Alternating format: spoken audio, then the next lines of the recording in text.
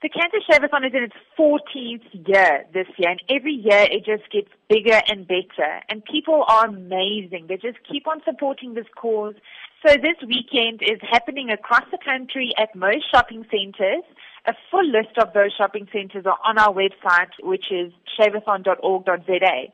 So what you literally do is you go to a shopping center, you pay a registration fee, which is 50 Rand for adults and 25 Rand for kids under 12.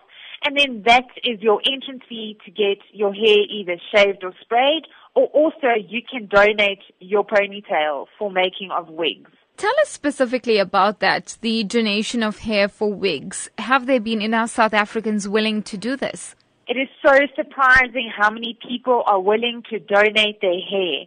And it's amazing. It is such a good cause, and we are just so grateful for anyone who's willing to do that. So in order to donate your hair, you have to have a ponytail of at least 25 centimeters.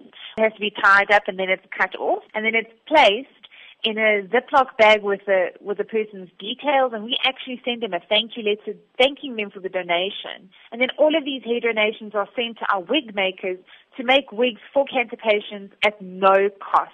We get hundreds of ponytails, especially during Shavathon season, and all of them are used to make wigs for cancer patients. This year, we understand that the SA National Blood Service has also joined forces with CANSA Shavathon. Talk to us about what this partnership is about and what really will be happening. So many cancer patients actually need blood transfusions while they're undergoing cancer treatment. And these blood donations are so helpful. So this year we're partnering together because we're a cause supporting cancer patients and they're a blood service. So this is just a perfect fit. We're asking people now, shaving and spraying your hair is amazing, but go the extra mile and also donate your blood because that will physically help a cancer patient as well.